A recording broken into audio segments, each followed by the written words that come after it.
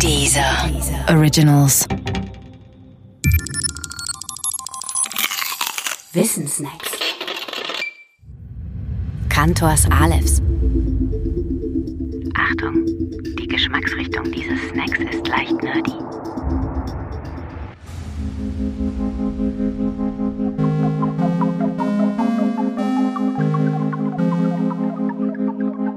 I wish I was a nerd, because nerds rule the world. Nerds rule the world. Nerds rule the world.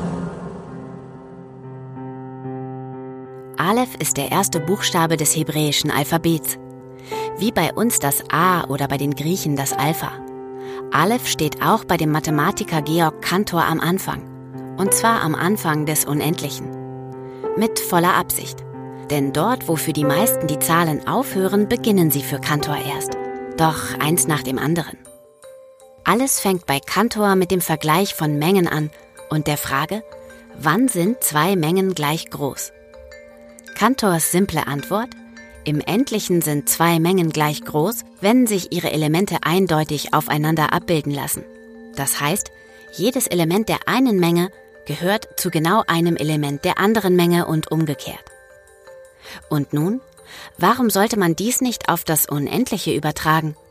Warum sollte man nicht auch fragen dürfen, ist unendlich immer gleich groß? Cantors Ergebnisse waren famos.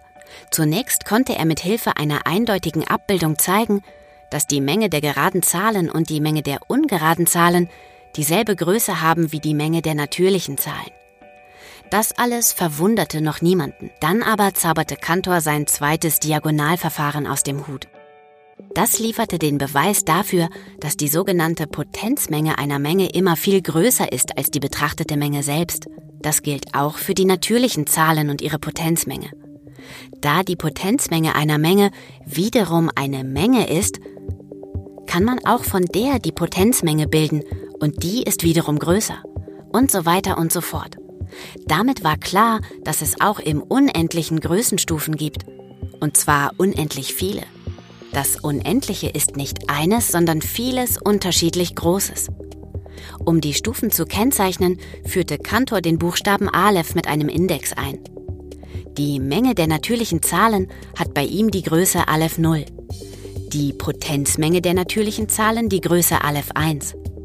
Die Potenzmenge der natürlichen Zahlen Aleph 2. Die Potenzmenge der Potenzmenge der natürlichen Zahlen Aleph 3. Die Potenzmenge der Potenzmenge der natürlichen Zahlen Aleph 4. David Hilbert nannte das, was Cantor geschaffen hatte, ein Paradies. Zu Recht. Und wer einmal da war, der möchte auch nicht mehr zurück zu den endlichen Mengen. Die sind dann nämlich einfach zu langweilig.